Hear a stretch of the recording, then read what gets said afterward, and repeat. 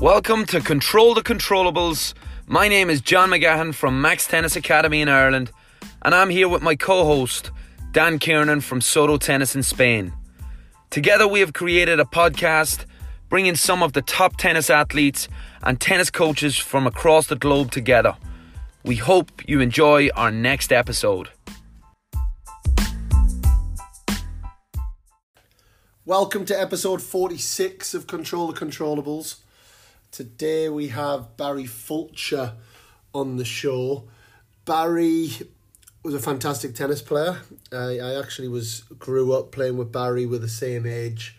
He's been through a journey from his playing career onto his coaching career to receiving the news of him having cancer and coming through that with a completely different perspective on life.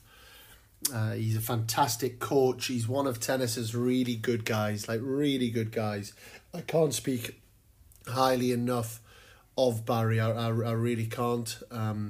He lives and breathes tennis. He's selfless in what he's doing, and 3 years ago he set up the Progress Tour, which, as you'll find out through the podcast, his motivations behind that. But ultimately, it's certainly not a money maker for him. It's about giving the people the opportunity to organically compete. He came to the forefront a couple of weeks ago when the Progress Tour ladies event took place at the NTC, and the BBC took that on board. But again, listen out in the podcast, because he still didn't make any money out of it. You know, that's not his motivation, albeit it would be nice for the guys like Barry who are doing so much for British tennis and competition to be rewarded, and I'm sure that will happen. It will happen one day. He's an absolute star, so I'm sure you guys are going to love listening to him, and I'm going to pass you over now to Barry Fulcher.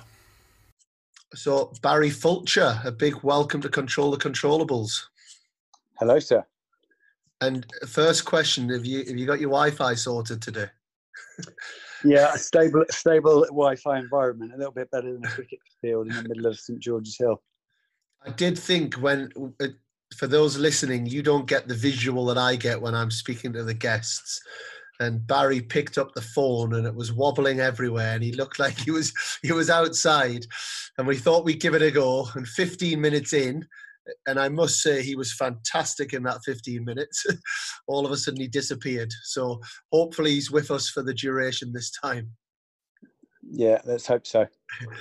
So a little introduction. Barry Fulcher, singles career high of 719, doubles career high of 498. Definitely played to a higher level than that. We'll get to some of the reasons why maybe he didn't quite go any further with his playing career, but then has also continued playing into the oldies and has been ranked very high in the world for the over 35, still in great shape, still playing very well, and then has turned his hand to setting up the Progress Tour, which he's been working extremely hard on the last 2 or 3 years, and then has come to fruition onto your screens over the last few weeks with the Progress Tour, the ladies event down at Roehampton. So a massive welcome, and I guess the first question I have to ask throughout this time, Baz, is, you know, how are things with you during these times? Yeah, well, thank you for having me on, first of all, Kino. It's great to chat. I had a funny time through lockdown, really. I think, like yourselves, from a coaching capacity, I run a programme down in Sussex. And after a brief kind of week of gathering ourselves into lockdown, we started a remote academy, which was fantastic to keep people busy as we adjusted into lockdown life, really.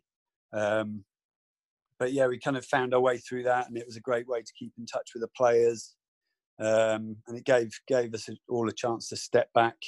You know, you mentioned the Progress Tour there, the women's event, that fairly early on in lockdown became a focus for me, planning for that. So it was a chance to step back, really, and kind of look at things and look what could be done that hadn't been done up to that point. But it took some adjusting, that's for sure.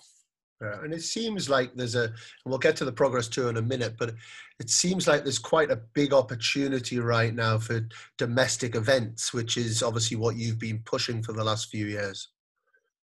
Yeah, 100%. I mean, if you look at some of the events that have come out, the woodwork, talked to Richard Joyner, who runs the British Tour a lot. I've talked to the guys at St George's Hill. And if one thing can come out of this period that's a bit of a silver lining, it's that we realise the importance of domestic competition, and British players at the moment, off the back of what we saw last week with Jamie's second Battle of the Brits event. I mean, it just shows how amazing British tennis is, and how much we need that domestic element that perhaps we haven't capitalised on up to this point. Yeah, and I mean, I have to admit, the last few days I've been stuck to my phone watching the Battle of the Brits, and obviously concluded yesterday. And just the team event format, I have to say I'm a personal lover of as well. It reminded me very much of US college tennis, and seeing Andy Murray and Dan Evans and Kyle Edmund and Heather Watson, and seeing all of these fantastic names getting stuck in, and then the youngsters getting stuck in with it. What are your thoughts on the team format and what future that has in the game? 100%, yeah. I mean, fairly early on in lockdown, when I was talking to Jamie about his plans for various events, it was, probably second week into it, he was already thinking of the team event. And I think it held a little something special compared to any other event I've seen in this period, even more than the first Battle of the Brits. Yeah. The way it kind of bridged levels of players, it bridged male to female. I think, as he said yesterday, I think you couldn't have wished for it to be any better. It was so good to see so many different, the stratas of British tennis come together, from the captains to, Greg and Judy as well, down to, Andy, all the way down to the player 13 on the team. It was so entertaining to watch it, and I think it shows how important domestic tennis is, but also how important team tennis is. It's what other countries do well and do a lot of, and it's, I think, something we could really invest in a little more at that level particularly. No, I agree. I mean, I'm a big fan. This is certainly not me putting down County Week and County Cups, because I'm a big fan of it. But I've always felt that those sort of team events are when cultures are passed on, and often habits are passed on, and if we go back to, our days of starting to play County Weeks, County Cups, age 14 and 15, I guess depending on which county you're in, you might have had some bad habits passed on to you, and watching yesterday, or watching these last few days, just seeing how we've got multiple Grand Slam champions, we've got Sir Andy Murray that's getting so heavily involved at that level. That's when true cultures can be passed on. And I guess it moves me into a question I'd love to ask you as well, Baz, as being someone that's the same age as myself. I never felt we had that when we were younger. It was almost like the ceiling was set a bit low, and the top players, even in Britain, were almost unattainable. Whereas it feels like maybe the Murrays in particular, who've achieved so much globally with events like this, it just opens the doors and opens the eyes for these youngsters to believe that they can play at that level. I don't know what you think of that. Yeah, 100%. I guess going back to our many moons ago, when we were growing up, that you had Tim and Greg, and there was, I suppose, a big division. And whilst I was playing, probably you were playing at the same time, the integration wasn't quite there. There was the national champs, but it was, I suppose, that the levels were too different, I guess, and that was what was so good. I spoke to one of the girls that I did helped with the Progress Tour, Alicia Barnett. She just said it was the best week of her life last week. Meeting people, becoming friends with people and players that she would never normally mix with. And I think, if it achieves just that, that's amazing in itself, is that you grow that team culture that sometimes we we've been accused of missing out on. And I think, if it can achieve that, then that is, it's worth its weight in gold. Yeah, no, absolutely. And just to take you back a couple of weeks, I'm sure, hopefully you've recovered, because again, to those listening, Barry is the mastermind behind the Progress Tour and everything that went on a couple of weeks ago. Give us a little insight into what it takes to put on an event like that on. It was immense, is what I would say. Yeah. One word. It was huge, and I suppose second week of April, I started talking. I talked to Jamie. I knew he had plans to run an event, and I talked about, I suppose, trying to expand the offering to more players, male and female. And then I was approached by a couple of female players, Alicia, who I mentioned, and Olivia Nichols. Yeah. And along with another chap who was up for putting a bit of money into a women's equivalent of the Battle of the Brits. So it was quite, in terms of the normal event planning, I think, that some of the bigger events will plan for a whole year, getting ready for production, TV, putting the ops that are involved to put it together are substantial. So we, from start to finish, were probably 9 to 10 weeks. And I think when we talked before, I said, I'm used to doing things, all of these events. I'm water boy, I'm referee, tournament director, ball boy. I'm used to doing it myself, just purely from a financial perspective, just trying to keep costs down. And I did a lot of the early stuff myself. It was significant, just trying to, sorting out various deals and trying to get TV sorted, contracts, searching for sponsors, and the girls were a great help, as was Terry Oakes. But as we, I suppose, got a clearer picture of the world we're living in and the COVID regulations, the medical scenarios, the testing, it was pretty overwhelming. And I then kind of sought help. And Jamie actually put me in touch with a chap, Dave Mallier, who was COVID officer and head of ops for the Battle of the Brits. I think both events he did. And he was amazing to have on board. We had 35, 40 page documents that had to be put together. Every eventuality that had to be thought of to make sure the event was safe.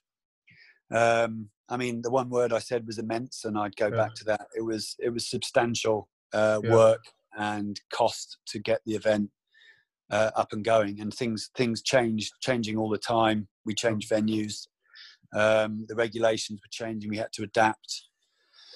So it was significant, but as things wore on, it grew into something that was much bigger than I suppose we originally planned, and that's something to be proud of. But it was, it just made the workload even bigger. But it was exciting to see it come to fruition. Oh, well done, mate. And as the costs grew, did your backers go with that, or did that cause any issues? Yeah, it was. It's a challenge. Yeah, I won't lie. I got a pot of money that was in, and I put all of it into the prize fund to try and make it an appealing proposition for players. That was before we kind of fully appreciated the medical costs, and that somewhat spiraled. So we had new partners come on board to run an event during the week. We had there was support there to bring the cost down, but it was by no stretch a moneymaker, and one that I'll be covering the cost of for a little while yet. So yeah, it grew bigger, and I think in the current climate, for whatever reason, it was tougher to secure a lead sponsor that would have, covered the whole event and made it a bit more comfortable. But it was pretty stressful, the kind of lead up to it, and during the event, it was pretty full on, really. And that there, I guess, again for those listening, you hear all the time, oh, why don't we just put more tournaments on? Why doesn't this just happen? Why doesn't this just happen? But the realities are, it takes certain individuals like yourself who who, for the absolute love of the game, the passion you have for competition, the passion you have for British tennis, is willing to put yourself in that sort of position where potentially, you know, financially you're missing out. There's just not going to be that many people out there doing it. So what's the answer?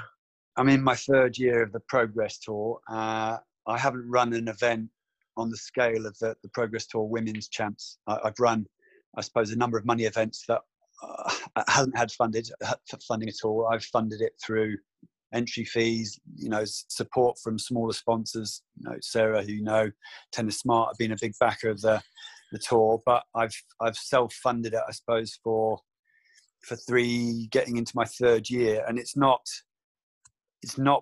yet. I suppose this year it was getting to a point where it was what I wanted it to be a bona fide prize money tour for aspiring players. You know, somewhere like equivalent to the Progress Tour, to the Premier British Tours, if you like, where pro players can earn a profit from playing it. And this year we started to get to a point where I had a bit more backing for the tour itself, which enabled me to devote more time to it, because it's not my full-time job, it's a passion. And it's been a costly passion, but I feel like we started to press forward with it. What's the answer is, you know, what as we've seen in this period is that with the gap, if you like, and the chasm of nothing happening, enterprise has come to the fore, and you've got a couple of guys from IMG that put the St George's Hill, the UK Pro Series together. I think that there is perhaps a culture that's been here that, you know, one is waiting for our governing body to do something that, you know, may or may not happen, but it ultimately falls down to, you know, why should we wait? Why can't it be those three chaps from IMG or myself or Jamie or anybody that goes, right, I want to run a tournament? Yeah. That enterprise can flourish, and it has flourished in this period, that we see it can be done. And, you know, there's never been a better time to be a British player in the UK at the moment. There's so many opportunities. Yeah, absolutely. Beyond this time, I hope, like I said from the outset, and I know Richard Joyner's of the same thinking, is to use this period as a catalyst to go, right, we know how important it is. Why can't we do this when we return to the new normal, as it were? Because we know how important it is to keep players going. Yeah. So, blunt question: 2.5 years running Progress Tour. Have you lost money? Yes. Blunt answer. Which is amazing, do you know? And that's, I mean, I know you're a good friend of mine, and I know you're an amazing guy to do that. But that's the real situation. So you can't keep losing money. So where does the Progress Tour go next? At the turn of the year, I had a conversation with an old friend of mine. You would know him, who, you know, talked through what plans I have for the Progress Tour, talked through the Jamie Murray double series that Jamie and I kind of talked about putting together, and we've cancelled this year. And it's the first time I had support for it, and I had a budget to do things a bit more properly. Yep. And that was exciting. It felt like, you know, the value in what I've done for the last 2.5 years, and the underlying passion I had for it was, there was, you know, some fruit at the end of it, as it were. That not that it again would be a huge money maker for me, but the Progress Tour would grow into what I first saw it being, which was that bona fide prize money tour. It's been, like I said, it's never been about making money for me. It's been about, it grew out of a frustration for me at a group of players that I coached, that there was nothing to play. There was no ranking events. There was no money events. So rather than complain about it, I set it up, and my passion kind of grew for doing it. I loved doing it, and I loved the first event back in the summer of 2017. I loved setting it up and the players responding to it, because there is such a need for it. So this year, I mean, ironically, it's been a pretty broken year with what's gone on, but it was the first year that I felt a bit more stable and being able to plan and go, right, this is it. Yeah. And then we've got the Progress Tour Soto Tennis, which again, from a personal point of view, we just absolutely loved. We absolutely loved. It was an amazing week. I guess we saw firsthand what goes into it as well, and that's just running one event. We also saw firsthand that you were in constant contact with the referee. So even though you weren't there, it was a big move. But let's get it on this podcast. Is that going to go ahead this year? Can we start getting it rocking and rolling? 100%. Yeah. I mean, I had events planned August, September, and we're just waiting for things to be clearer here. But I'm really keen to get an adjusted calendar out there, and number one on the calendar is the Soto event for sure. And we need to get you out. That needs to be part of the funding. We look forward to be able to get you a flight out for a few days, because it did. I mean, last year, again, to any players listening, October the 21st, I believe, is the date. Last year, I think we had 70 players playing the event, €1,000 for the winner. We had about 100 people watching the final, and we're excited to be a part of it again. So really looking forward to it. Yeah, I think, we've ran another Progress Tour in Tenerife. I've been approached for doing a couple of other Progress Tour events in different countries. And it's something that I'm looking at a little bit more detail at the moment, is to spread the wings, as it were. The ethos behind it, I think, has proved quite popular, and to bring those events to other countries and, academies like yourselves that, everybody wants good tournaments. Players need it, and I think it's a great way to bring people together. And we're just looking at that, exploring that option at the moment, a bit further afield as well. No, great. And what I'd love to do, and I'm sure the listeners would love to know, is the upbringing of someone like yourself, who you've had success on the tennis court. You're now bringing almost an unrivaled passion to competition, certainly in Britain, and I think over the next 20, 30 minutes, I'd love to kind of dig under the bonnet of Barry Fulcher a little bit and see why he ticks how he ticks. So going a long way back, 1980 boy, where did your tennis all begin? Oh, wow. I'm one of 5 Irish-born family, but lived in the UK for most of my life. And my mother is as fiery a competitor as you'll come across at anything. So she was a good squash player, good tennis player. And I think from an early age, we were on court or around a tennis court, squash court at the local club. My older brother played to, decent national junior level. And we, I suppose, just in and around a tennis club from the age of 4 or 5. And equally as competitive, I guess. I was into competing early doors and loved it. And I guess in junior terms, I had a reasonably successful start to competition, and that was it really. I was off and competing here, there, and everywhere. Much, I suppose, when we first met back in mid 80s, I guess, late 80s. Yeah. So yeah, just trekking around and loving the competition, really. And I think that the structure at that time, I feel, looking back, was pretty good actually. Yeah. I think there was no rankings per se. Everybody kind of knew, I'd put you in that top bracket, as it were. We knew who was the top 4 or 5. But there was less of a fixation on ratings and rankings, and more about, I'd go into a tournament and love the idea of trying to outdo and outmaneuver everybody else to win the tournament, irrespective of ratings or rankings or anything like that. At an early age, certainly. I think we competed a lot as well. I feel as if there was a lot of opportunities to compete, not necessarily strategically. It wasn't like a strategic, we have to compete here to do this, but let's just compete. I mean, we would come across each other every 2 or 3 weeks around the country. Yeah, for sure. And considering, I was from the East Coast and you were up north there, that it was amazing the amount of traveling we did. But as you said, it wasn't for points per se. It was like I suppose regional I can't even think what they were called, regional tours, winter, you know, you qualified for the winter national tours, the Adidas challenges, that you'd just be getting bucket loads of matches. And that's, I suppose, linking to the Progress Tour. It's what inspired me a little bit, is that to get back to the core of why we compete. It's not to be a 1.1, or it's not to be ranked in the top 20 in the country. It's for the love of it and to ultimately get better. And I think along the way we've lost sight of that a little bit.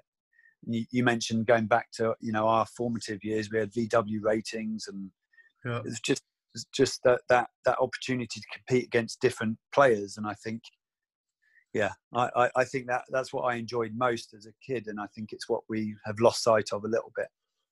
Yeah, and absolutely. I mean, I remember being age 10 playing against someone age 45. You know, and I think that's what I've loved about the Progress Tour events as well. And I think some people are skeptical at first because they think, well, I don't want to play against a girl. Or a girl thinks, well, I don't want to play against a boy, or I don't want to play someone who's much older. But the whole kind of level-based way of working is ultimately actually how it used to work back in our day. But it's actually the way it works in Spain as well, because how it works in Spain is they just have really big draw sizes, you know, so pretty much you enter a tournament, you get in a tournament. So if you turn up and you're not ranked so highly, okay, maybe you win your first 2 or 3 matches quite easily, but then you make your way through very quickly to players of similar level. And that's, I guess that's the whole concept that you've got going. Yeah, I think, you know, the UTR, I think, came second to me. I wanted to do a prize money event, and I wanted to underpin it with something that wasn't the LTA rating system. And I took some persuading to do that cross age, cross gender thing. And the first event, you know, I think our youngest player, 11-year-old girl, played a 71-year-old bloke. Right. And they had a humdinger of a match. It was 12-10 in the champ tiebreak. And I was kind of sold on it from then, really. I think for sure, you know, the level-based element is so beneficial for certain levels of players. As time's gone on, I've kind of thought, you know, it works great up to that level, and then actually beyond that level, it doesn't need to be there. I think, you know, the amount of female events girls events in the UK that get cancelled because there isn't enough players, I think that's a travesty. And why should we not mix events, as you say, like in Spain, is to make sure that everybody plays. So yeah, I mean, that as an ethos was great. It's what set the Progress Tour out as being different, I guess, when we started. And as things have gone on, you know, the women's only event is a good example that I've started to split the events as they progress through to the higher levels, because I think, you know, the cross gender has its place and the cross age has its place, but then I think there's a place for it to be male female split also. Yeah. And as we move our way through your playing career, we take you up to kind of 17, 18, you know, very good player, one of the best players in the country. Why didn't you go to US college? I don't know about one of the best players in the country. I was knocking on the door, trying. You were up there. You were absolutely up there. Yeah, you were. Anyway, get to the question. I had no idea what I was doing. I've spoken on a podcast about this before. I was clueless, to be honest, and I wanted to leave school at 16 and play full time, because that was the done thing. I think it's what you did. My parents didn't let me do that, and I'm thankful for that, really. And I finished A levels. I then I had a place at university in Manchester to do business, straight from A levels. I then, you know, I played a couple of futures. I lost it first round qualies and thought, I'm no good, can't do this. So I decided to go and play a Brit Tour in Cambridge. Before going to university, I thought I'd play one more event. And I went to Cambridge. I won that event, a Brit Tour, beat one of our old friends, James Auckland, in the final. And I then, you know, I was offered a contract with Reebok, was offered a place at Sutton to train on the national squad. The following week, I was in Asia and I, picked up probably 12, 13 ATP points on that trip. And, that was off the back of me deciding to give up. Yeah. And I don't want to downplay my playing career, but I felt like I stumbled into it and I stumbled out of it, really. Yeah. I did, the decision on going to college, each time I came back from my travels and competing, I'd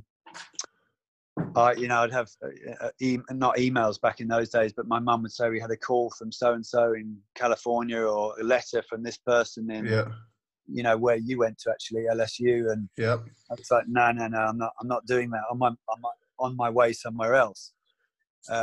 Naively thinking that I was on the path to greatness, and I regret it. It's one of my biggest regrets is, I was physically and mentally not ready to do what I was trying to do to try and play professionally. And I got to 700 ATP within about 6 months of playing, but without any clue as to why or what I was doing. I had a fairly set game style because I was pretty limited.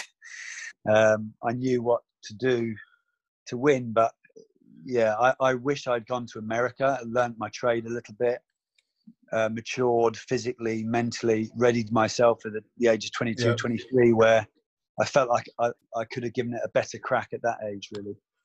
Yeah. And is that why you think you're a big advocate of the US college system now? Well, I am. I think, I talked about it before, that at the time where we were 16, 18, that was deemed a failed route, as I remember it. If you did it, it was like, well, they're giving up, they're doing that. And that's why I think everybody wanted to go full time. And I think the American college route is such a good route for so many. I think, in the same vein that going full time was the thing back 20 years ago, I think going to college is the done thing now.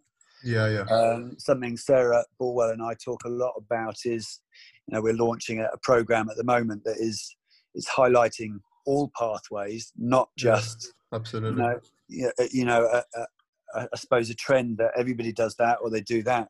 We should be educating and advising players as to all the options. From the age of 14, 15, they should know exactly what an American college route looks like, a British university route, a career in tennis, a pro career. That I don't think we do that well enough, really. So I'm a big supporter of American college, but I'm a bigger supporter of educating and advising young players so they know exactly what options there are.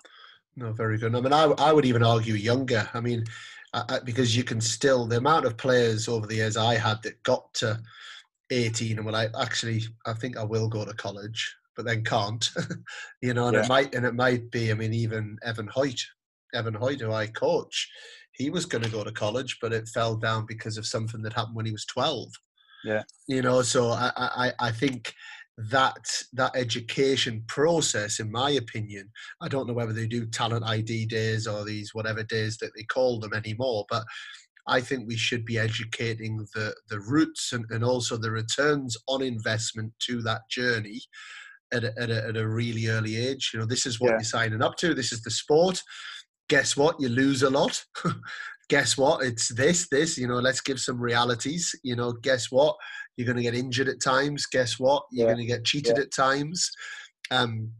But guess what? It's going to set you up incredibly well for life if you commit to this journey, and it's going to open up XYZ pathway. Because the same as you, I fell into it again. I think I said it on the Noah Rubin podcast. I've been fortunate enough to be just crap enough to almost fall into some of these different things, and exactly what you said. It was deemed as failure when I was 17, 18 for me to go to US college, and it was never on the radar, but it was like, you know what, Dan, maybe not quite good enough. So do you want to go to college? And then I remember coming out, and I won't name names, but I'd been out of college for 6 months. I'd won a futures title, and I got told, Dan, you're nearly 23 and you're only 700 in the world. I don't think it's good enough. And it was like, hold on a minute, I've just been playing for 6 months. So that but that hopefully that story gives a bit of an example of just how uneducated we were on it. Yeah.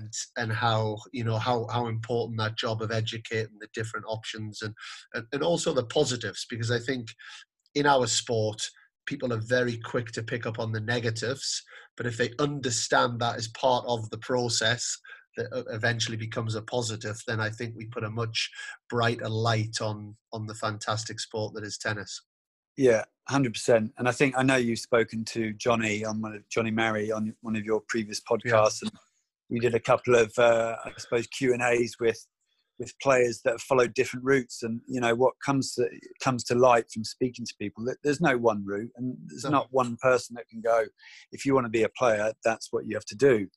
And Johnny Maz is a great example of that, you know, that Absolutely. was not on the radar as a junior at all, but yet ultimately achieved the biggest thing in the game. And I think the more options and the more awareness, like you said, from an early age, but also parental advice and guidance is, you know, people's goals may shift, but if you keep options open at the age of 15, go, actually, I'm not going to do that, I'm going to do that. We shouldn't exclude any option at any age, I don't think. No, completely agree. And then why did you stop, and when did you stop playing? I remember it clearly. Yeah. I was at Ilkley Brit Tour. There was a couple of junctions when I was playing that I was 19, 700. I had a couple of near misses at some bigger 25k, 25 plus H, I think, satellites in Australia, that I felt like I wasted 3 months over there. I lost 6 1/3, 5 1/3. You know, I was whiskers away from picking up a bucket load of points. And I suppose that was one of the junctures that I didn't quite push on like I wanted to. So I was 700 then at 19. And 3 years later, I was the same. I was going nowhere really. And I suppose those deep-rooted doubts I had at the age of 18, I should go to university and I'm not good enough to make it. I came to the realization that I wasn't going to push on for whatever reason. I think that the reason I stopped was ultimately finance. Yeah. I was in a fair bit of debt, and I was playing a Brit Tour up in Ilkley against Jason Torpey, who I know you know very well. And I remember the night before, I just did not sleep a wink, because I was like, what am I doing here? I can't pay that, and I've got that debt collector knocking on my parents' door, and I just thought, the time is now. And I played that match, and that was it. And in hindsight, I had no choice really but to stop. But it only serves as a reminder that I wish I played a few years later for a bet to get an ATP point when I was 25, 26. And I felt more able at that age to compete and more mature. And it serves as a reminder that I wish I'd done it the other way around and learnt my trade a little bit before I went full on into, I suppose, a bit like you did and a few of the other guys did. It's a marathon, not a sprint. And I ultimately didn't know what I was doing, and that's why I stopped early. Is I just ran into a wall really. So yeah, the finance was the reason, but ultimately, I wasn't good enough to make what I wanted to make of the game. You weren't good enough at that time, and that's what I want. That's my big motivation on these podcasts, actually. It's to get these stories out there, because it's time and time again, we're hearing these stories where people aren't advised in the right way, they're not educated in the right way, and maybe that education's not always out there. But I think we know enough now that probably 6, 7, 8 years maximum you can have on what I would call the Futures Tour and maybe Challenger Tour. If you start playing Grand Slams, then I think the longevity in the sport grows. But if you're not hitting slams, there's not a whole amount of time. And the amount of players, we also know that the ages between 18 and 22 are very, very formative in terms of so many things. And if you're not good enough at 18 to be, in my opinion, winning futures, then you need to find a way of filling that gap to 22 so you can actually have your shot of those 6 or 7 years to catapult into being a Grand Slam player, which is where it's at in our game in order to make money, well, when you are more emotionally, physically, mentally ready. And the amount of players that burn themselves in those 4 years, 18 to 22, and waste pretty much their career. That's me. Yeah. But funny, it's I suppose going back to the Progress Tour is that we historically have funded players a lot, a hell of a lot at a young age. And when, I haven't listened to all your podcasts with Chinks, but, I use him as a great example of someone who was supported fully at a young age. But when he really needed it, when he, at the age of 22, when, we're adults, we don't have mum and dad supporting, we might have rent, we might have mortgage. For me, that is the time that players really need support. And it's not, whether that support comes in way of Battle of the Brits, St George's Hill, Pro Tour events, the opportunity for players to earn a living. And I think that, going back to my passion for doing it, is I think we support fully at a young age and then you're on your own. And that we've lost generations of players. I suppose Chinks being an example, and a generation more recently to that even, that come 23, 24, there isn't enough opportunity to retain those players in the game. And for me, I remember, playing Brit Tours and playing against Nick Wheel and losing 5 weeks in a row, and Tom Spinks and Paul Hand. And I think we have lost that strata of player that, that as an 18-year-old that comes out now, they're playing Brit Tours and winning them. And there is no other players actually playing in the UK. The players are all off chasing ranking points. And our general strength of the game here has suffered because of that. Yeah.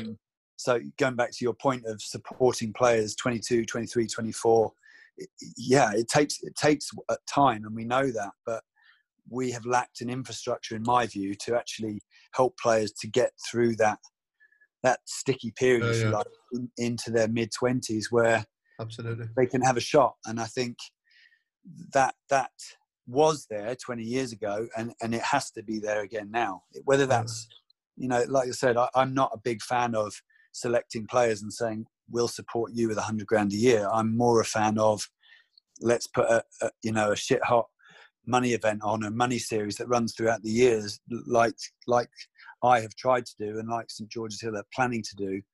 I shouldn't call it St George's Hill, the UK Pro Series is, that why can't we do the equivalent of the German League, the French League, where players, we can have 50, 60, 70 players that actually are full-time professionals earning a living, because that can only be positive for the all-round health of British tennis. Absolutely. Nothing to add. You've said it very well. And now, so you've stopped playing. You, I guess, started coaching straight away, or pretty much straight away? Yeah, I actually, talking about pathways, the day I stopped and lost to Jason Torpey, I signed up to do a psychology degree. Right, okay. And I then, actually carried on competing a little bit. We actually went on a few British teams to play against American colleges through my time at British University, which again only served to remind me of what I'd missed out on with American college. Yeah. But yeah, I went into coaching. I ran a club with James Smith in Reigate. That's right. Tried to develop an indoor centre there, which took a lot of effort and time to get going. So I've coached probably the last 20 years now, various HPCs, and I'm a career coach, I guess, and the tournament stuff is a passion that's run on top of that, really, which I try and balance the workload, really. Yeah, because I think our paths were quite similar up until 18, but then I went the US college way. You did your 3 or 4 years on the tour at 18. I did mine after college, but by the time I'd finished college, you weren't around anymore. So we kind of went apart a little bit. And then the next I'd heard of you, I heard that you'd got cancer and you'd had your illness. So tell us about that. Funnily enough, I had surgery on my birthday, my 28th birthday. Okay. It was 3 weeks after I got married. I suppose I had a little bit of discomfort in a certain area and put it off, discounted it as something else. My wife encouraged me to get it checked out. Yeah. That was on the Friday, the 7th of June. I remember it very clearly. Yeah. And went in for a quick checkup, and in minutes they were fairly urgently getting me in for a scan, and they were pretty sure it was a tumour. So from being kind of carefree going into this appointment, I came out with a bit of a shock, really. And I played a match on the Sunday, an NCL match I clearly remember, on the Sunday, and went in for surgery on the Monday. So fairly immediate. Cool. It was a tumour, and the process was to remove the tumour with immediate effect and then do a biopsy. So yeah, it was a bit of a shock to the system, really, and the whole journey, from the surgery onwards to, each stage of it, seeing how serious it was. I didn't really, that's why I said to you when you asked about talking about it, I'm happy to talk about it because I think it's a topic that isn't discussed enough. And I suppose that when you talk to people about cancer, everybody without fail has been touched by it in some way, whether it's a family member, a close friend. And it's something I think that the more is discussed, the better. It's huge. And the process I went through, I was fortunate from the outset, really. Well, almost from the outset, that I had a good outlook and the chances of cure were quite good. But I think along each kind of checkup and the test results came back, I readied for good news and I got bad news. It started the cancer. It was testicular cancer, and it had started to spread up a bit higher. And then I was, getting tests to see how far it had spread. And each step of that journey, I think I'd readied for good. Friends and family were like, "Oh, it'll be fine. It was nothing. You'll be over this before you know it." And I think the last time I went in, I readied for. It was the only time I readied for bad news. Was I asked my wife, my wife, not to come in with me because I wanted to be able to ask some tricky questions, I suppose, that might have unpleasant answers. And that was the only time I readied for bad news, really. And fortunately, it wasn't that bad news. Like I said, from that point, I knew there was a way out of it for me. But I mean, it was a humbling experience, to say the least. And like I said, I met some amazing people. The doctors, nurses, everybody in the NHS, and I would say it's still now my experience of the NHS is. People complain about it, but when you are in need, they are there and they are amazing, as we've seen, I think, in this in this period that we've just gone through. But that it was humbling to see that. It was also humbling to share rooms and treatment rooms with people that that confronted their illness, and much worse than I ever had to cope with such bravery. It made me realize how fortunate I was to have a way out, because it's a dark illness. And I think I did an event a few years ago because I don't want to forget what I went through. I think it's important to talk about it, to raise awareness and to keep it in people's minds, because I think it's, like I said, it touches so many people. And I don't want to forget what I went through, really. I'm fortunate to come through the other side of it, but many aren't. Absolutely. And how long did you have the illness? How long was that whole process? It was, I suppose, 4 months of treatment, chemo, I think 3 cycles of chemo, so I had surgery and then chemotherapy. That was pretty dark, really. Remember being best man for my brother right in the middle of that, and just being unable to stand up and talk, really, at his wedding, and the whole wedding being in tears at the sight of this balding cancer patient at the time, but it was pretty dark few months. But I suppose September I finished treatment, and it took me a while to actually be able to do anything again. I woke up. I mean, an added complexity of what I went through was I woke up from that surgery on my birthday with a paralyzed shoulder, right shoulder. Oh wow. The morphine wore off and I couldn't actually lift up a glass of water to have a drink.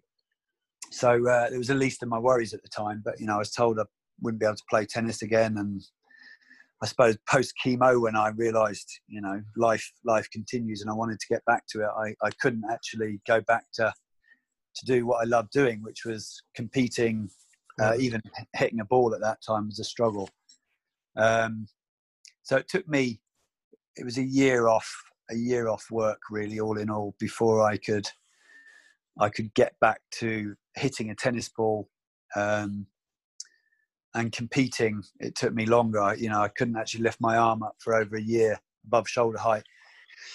So it was kind of impactful in that way. And, the implications of not, various things. We owned a house at the time, having just bought a house just before getting married, and we had to sell that because I didn't have health insurance. So it was quite impactful in many ways, really, in my health, and also the knock-on effects from that, really.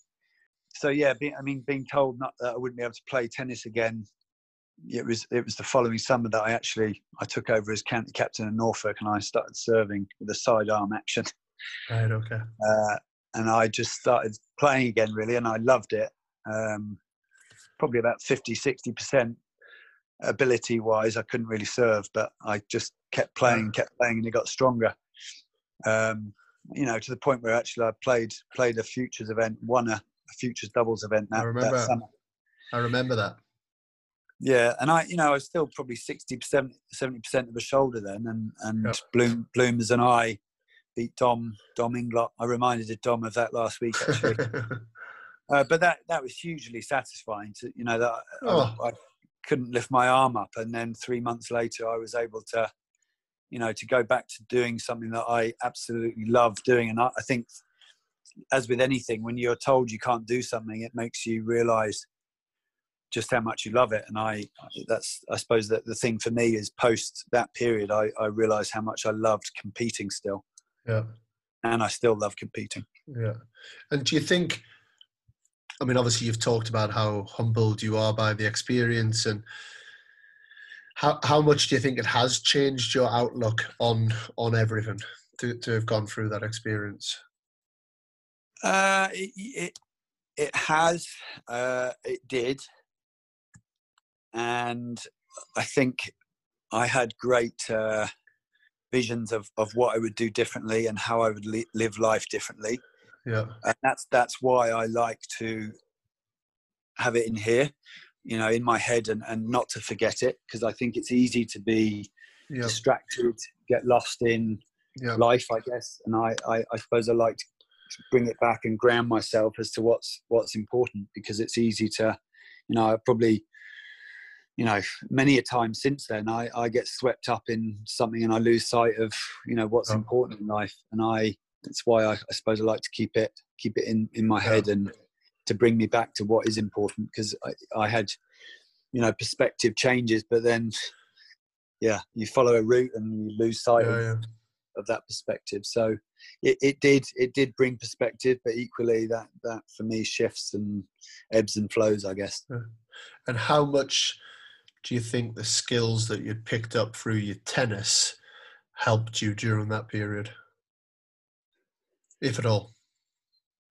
Through the period post cancer? I suppose, how do you think the skills that you picked up in tennis regarding the mindset, the mentality, the dealing with disappointment, all of those things, do you think they helped you when you were given the news of the illness, and how you kind of fought through that for those few months? I guess it did. It knocked me for six, that's for sure. It's something, I guess, it's something that always, I thought would happen to someone else, not me, not anybody close to me, I suppose. And like I said, it takes me back to my point that, it's it's something that was over my head, I guess, and it knocked me for six, that's for sure. But then it becomes about the next appointment and the end of the treatment, and I suppose, whether that's tennis or just the hand in hand, I suppose the mindset of someone that competes, and you set the next goal, the next barrier to overcome. I guess that was the way I dealt with it. You can't look beyond that. It was the next, break it down to the one step at a time rather than 3-4 months down the line, because it's so difficult when you go through that to look beyond the here and now. Of course. And in that way, that was the way I tried to cope with it, I suppose, was just the next milestone, the next marker. Yeah, because I think even the mentality that you touched on there, I know that I'm a big believer in kind of preempt techniques, and I'm gonna bring it back to tennis, and then not that I'm completely comparing tennis to going through cancer, but I think in terms of just how we deal with things mentally, and it's really interesting to me that you talked about how you readied yourself for bad news. And I certainly think with players, I think if players go into a tennis match and they preempt that they might not play well today, they might receive bad calls, they might miss an easy backhand on break point. There's all of these things that you kind of sign up to being a tennis player in, that these things might happen. When those things do happen, they're easier to deal with. And I don't know if that's a similar mentality. Yeah, I suppose it's their willingness to accept, isn't it? That yeah. I was having this conversation only yesterday. I think it's you have to accept certain things, that the things that you can control. And I suppose in that period that I felt very out of control, and there's you have to accept that certain things might happen. And I guess after that, the first couple of appointments where I hadn't readied for that, I just felt like, I needed to accept that there could be that outcome or a more negative one. I think so. I think that, sport in anything like that, the acceptance of what is vital, isn't it? To be able to overcome it. If you can't accept what might happen, it's insurmountable. Yeah, and my obviously we're on the podcast Control the Controllables, which is something we talk about so much, but that is the one thing that's always scared me about Control the Controllables, is the one thing that's out of our control, that really there's nothing we can do about it, is if it does become a terminal illness.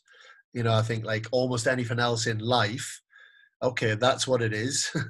We accept the situation, and it's not a great situation, but we're going to deal with it. The pandemic, it's not a great situation. However, right, we've got to accept what it is. Right? What can we do now? But when we're talking about a potential terminal illness, then that's going to test mentalities more than anything else that there is out there. That's for sure. Yeah, in terms of where you're at now with your career, do you see yourself going a little bit more in the direction of tournaments, coach, where combining them both still? Yeah, I think I have a lot of ideas, Dan. Yeah, I know. And I suppose the last few years, and I suppose the perspective you mentioned, that period of my life, and I guess since then, and more probably the last 3 or 4 years, that is trying to follow those ideas through. I have lots of ideas of different things and different needs, I suppose, all related to tennis and sport, which is my passion, I suppose. And I made a vow, I suppose, a few years ago, is to, rather than just have great ideas and, like I said, is complain about there should be money events, there should be this, is actually to do something about it. And that's what I've found the last few years, is those ideas I've had, I've started to pursue them, which in the last, I suppose, the 6 months before lockdown meant that quite a few of them were coming to fruition and gaining traction, which meant I was kind of overloaded with lots of exciting projects, but just, I suppose, a little bit wary of stretching myself too thinly on all of them. And all of them I have a huge passion for, and I am a huge belief in their need, and how, that the fact that they are good ideas and that they're needed. So where do I see it going is to, there's a project I mentioned with Sarah Borwell, the Progress Tour, the tournament side of it. I would really like to expand the Progress Tour. I love what it represents. The program I run, I suppose in short answer to your question, I'm going to keep juggling the balls and just really work hard to manage my time so I can do each of them and give each of them the time it deserves and do them justice, I suppose. I don't want to let any of them go because I'm a firm believer in all of them. Yeah. So in answer to your question, the coaching program, I'm just spending some time again getting back to the project, developing the site where we're currently at in the University of Sussex in Brighton. We've got a program down here which is a bit different. It's an open door policy. We're in limited facilities, but we've got a booming program. So just trying to push that at the moment as we come out of this period to really upgrade the facilities we have there. But at the same time, the Progress Tour and seeing, off the back of the women's championships where the event got such good exposure and it was far bigger than I originally planned, and it had challenges, but it's given the Progress Tour a great platform, I think. So I want to pursue all of them still, and I'm just kind of working on managing my time and trying to relinquish, I suppose. I'm a bit of a doer. Like I said, I try and do it all myself, and just trying to manage that a little bit better. Yep. So I can give each of the projects the time it deserves. It must be a 1980 thing. I often think that the devil that is ambition, I again love having the ambition and the passion and all of these things going on, but I do sometimes think to myself, maybe ambition is a devil that keeps pushing us into these things that overload us. But no, mate, you're doing an amazing job. I've got a lot of admiration for everything that you've done, and I think it's been also fantastic you talking about your illness so openly, and I'm sure people listening, that will have a big effect. Like you said, cancer touches everybody in some way, and it's very real, and the fact that you've spoken so openly, I really appreciate it, and I'm sure the listeners do. I have one more question before we go on our quick fire related to that. We haven't touched on your playing career as a bit of an oldie, and you've had a lot of success, and being Great Britain captain for many years for the over 35s. Do you think that perspective that we've touched on made you realize, maybe brought gratitude and how lucky you are to be playing and having your health and those things? And do you think that's one of the reasons why you've carried on your playing career so long? Yeah, I mean, it was probably even before vets, actually. When I was 33, I suppose a bit more immediate. I hadn't competed for a while, really. I played county captain, I did odd bits, but I played a Brit Tour when I was 33 and loved it. And I then got into, I played a lot then, actually. I was coaching, and it was probably more then I realised, I won a couple of Brit Tours back to back at that age, got into the Masters of the Brit Tours, and I just loved it. Everything, going back to what I said, that the thought that I might not be able to do that, and I was suddenly playing against guys half my age. And I loved, like I said, the perspective of acceptance. I know I could look after the kids and coach 50 hours and get in the car and sleep 2 hours and still find a way to compete. And I think the perspective of that made me realise and appreciate that part of it, the simplicity of playing a British Tour, for example. So that I suppose at that age, it then, when I went into seniors tennis, even before I hit my 35th year, I was chomping at the bit to have a new goal, if you like. Yeah. And the team, I love, going back to what we said about team stuff. That's what floats my boat the most about the senior stuff, is the world champs. And I was fortunate enough to be captain 4 out of the 5 years I played 35s.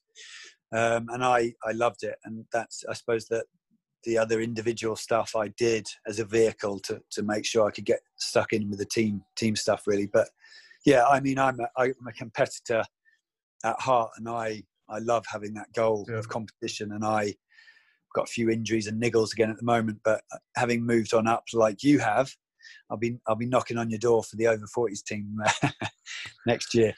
But yeah, I love it. I love the competition. Whenever it gets to an age category where nobody can move, then it just comes down to maybe a bit of hand skill. Then give me the call up. The guys are killing me physically still, you know. They're still too physical. Maybe we get to 50s, 55s. No, I think we're looking 70s, mate. I can imagine. They're really physical for a long time. Super competitive. It's great. It's great to see it at that level. You know, I saw an over 85s final in Romania, which ended in fisticuffs.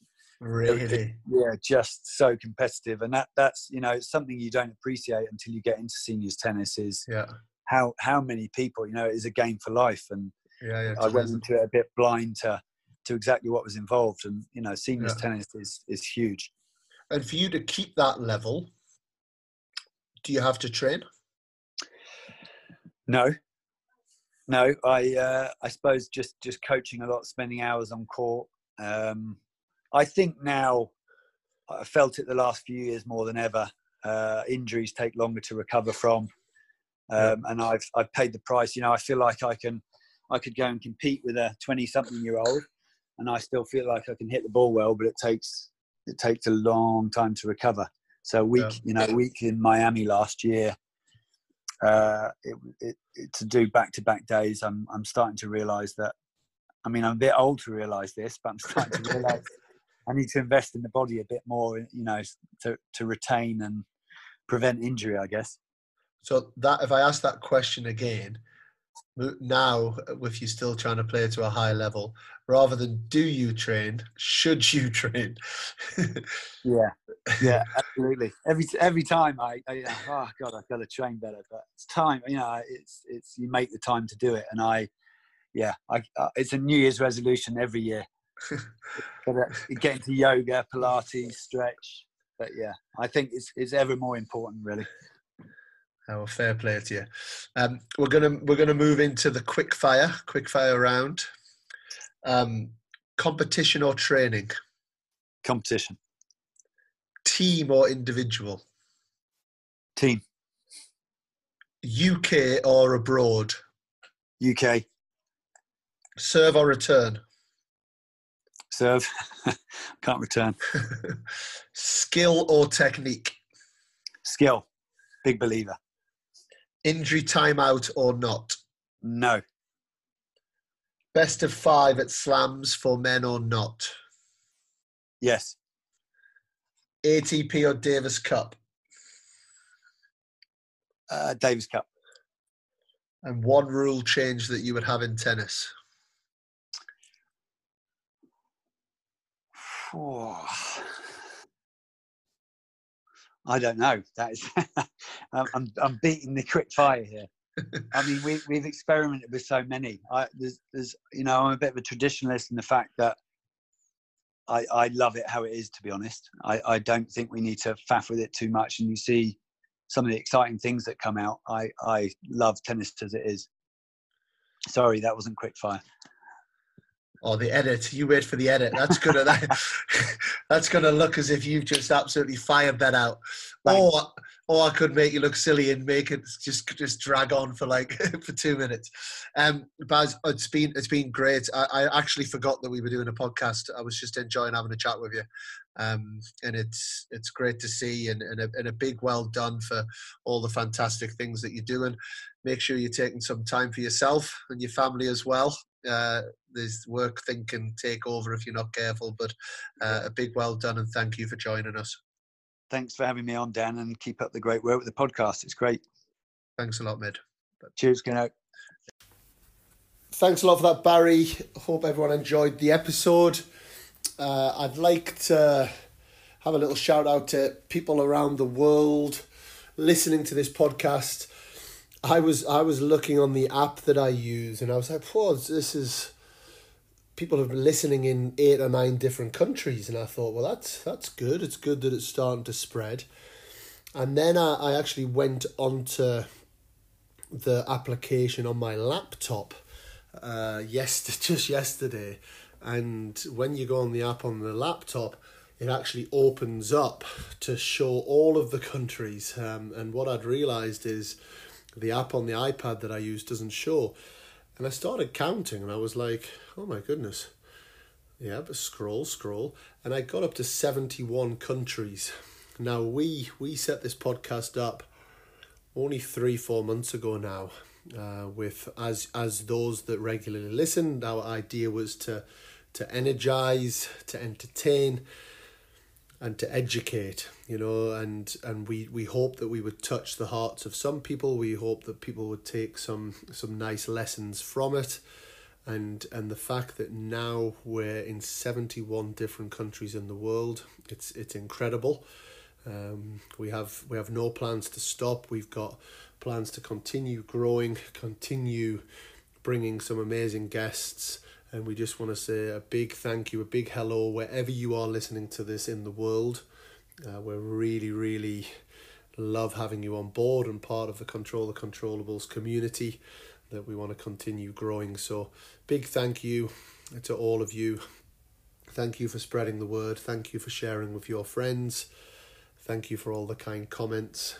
And we'll do our very best to continue bringing all the best content that we possibly can and these amazing guests. Okay, my name's Dan Kiernan. My co-host John McGann. We are Control the Controllables.